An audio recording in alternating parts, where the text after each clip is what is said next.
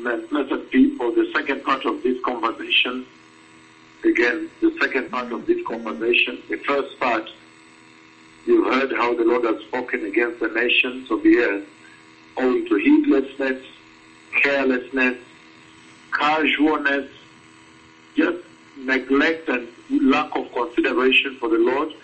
The Lord is calling out for the nations to prepare for the glorious coming of the Messiah. And they have no consideration for him.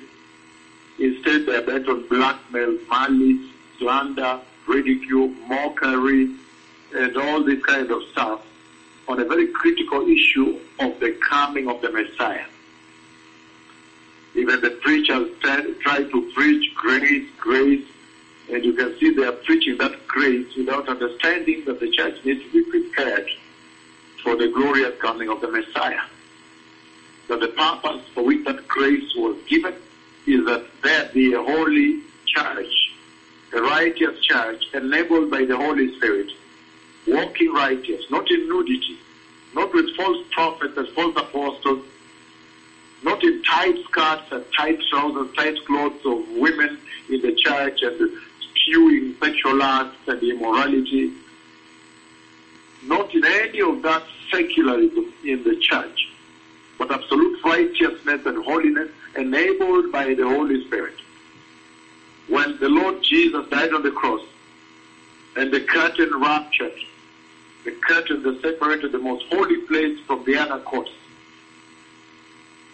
never was it intended to mean that now the grace, the way to the grace has been opened and hence sin would be tolerated. The Lord is holy, holy and holy. He will be holy eternally. If there's anything that does not change about the Lord from eternity through this day into eternity of the eternities, is the holiness of the Lord. And in the second part of this conversation, after the Lord has passed the judgment of the Lord, now let me give you a little detail. As the hand of the Lord came from heaven and pointed at the nations after the two prophets of the Lord had decreed, I pronounced the ominous judgment of the Lord, the terrible judgment of the Lord against the nations that have refused to repent, the unrepentant nations. As the Lord stretched his hand, then that hand became the hand of he that speaks to you and struck the nations very severely past them and smashed them and really besmirched them. That hand, the greater detail, that hand became the hand of he that speaks with you today.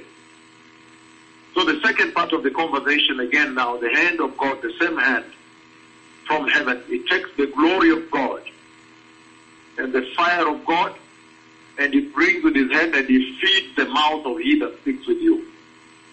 Again, the hand of God Yahweh, the Lord God, the Lord Jehovah from heaven, he took the glory and the fire of God and he brought all the way and he fed in the mouth. He fed me in the mouth with his glory, pure white glory and fire. So these are dreadful times, blessed people. I don't want to go back. I don't want to go back to the genesis of all this mission on the earth, when the angels surrounded him that speak with you and fed him with fire. But the Lord has done this July 15th, the year 2019. That the nations may know that from Central Park, when he began to now finally reveal them, when time arrived, the fullness of time, the appointed time arrived for him to reveal them. And then he revealed them standing there before the Lord of all the earth. And the two pillars of the cloud of God pointed and settled on the two. You always knew that the next thing is going to be the Lord revealing them in a dreadful way on their mission, identifying them, finally introducing them to the earth.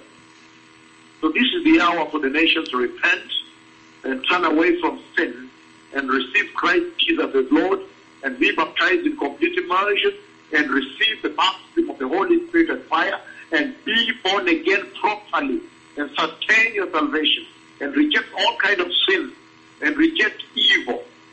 For the fear of God is the wisdom that will earn you a glorious place in the glorious eternal kingdom of Jehovah. The Messiah is coming. Prepare ye the way of the Lord. תודה, שלום. תודה רבה.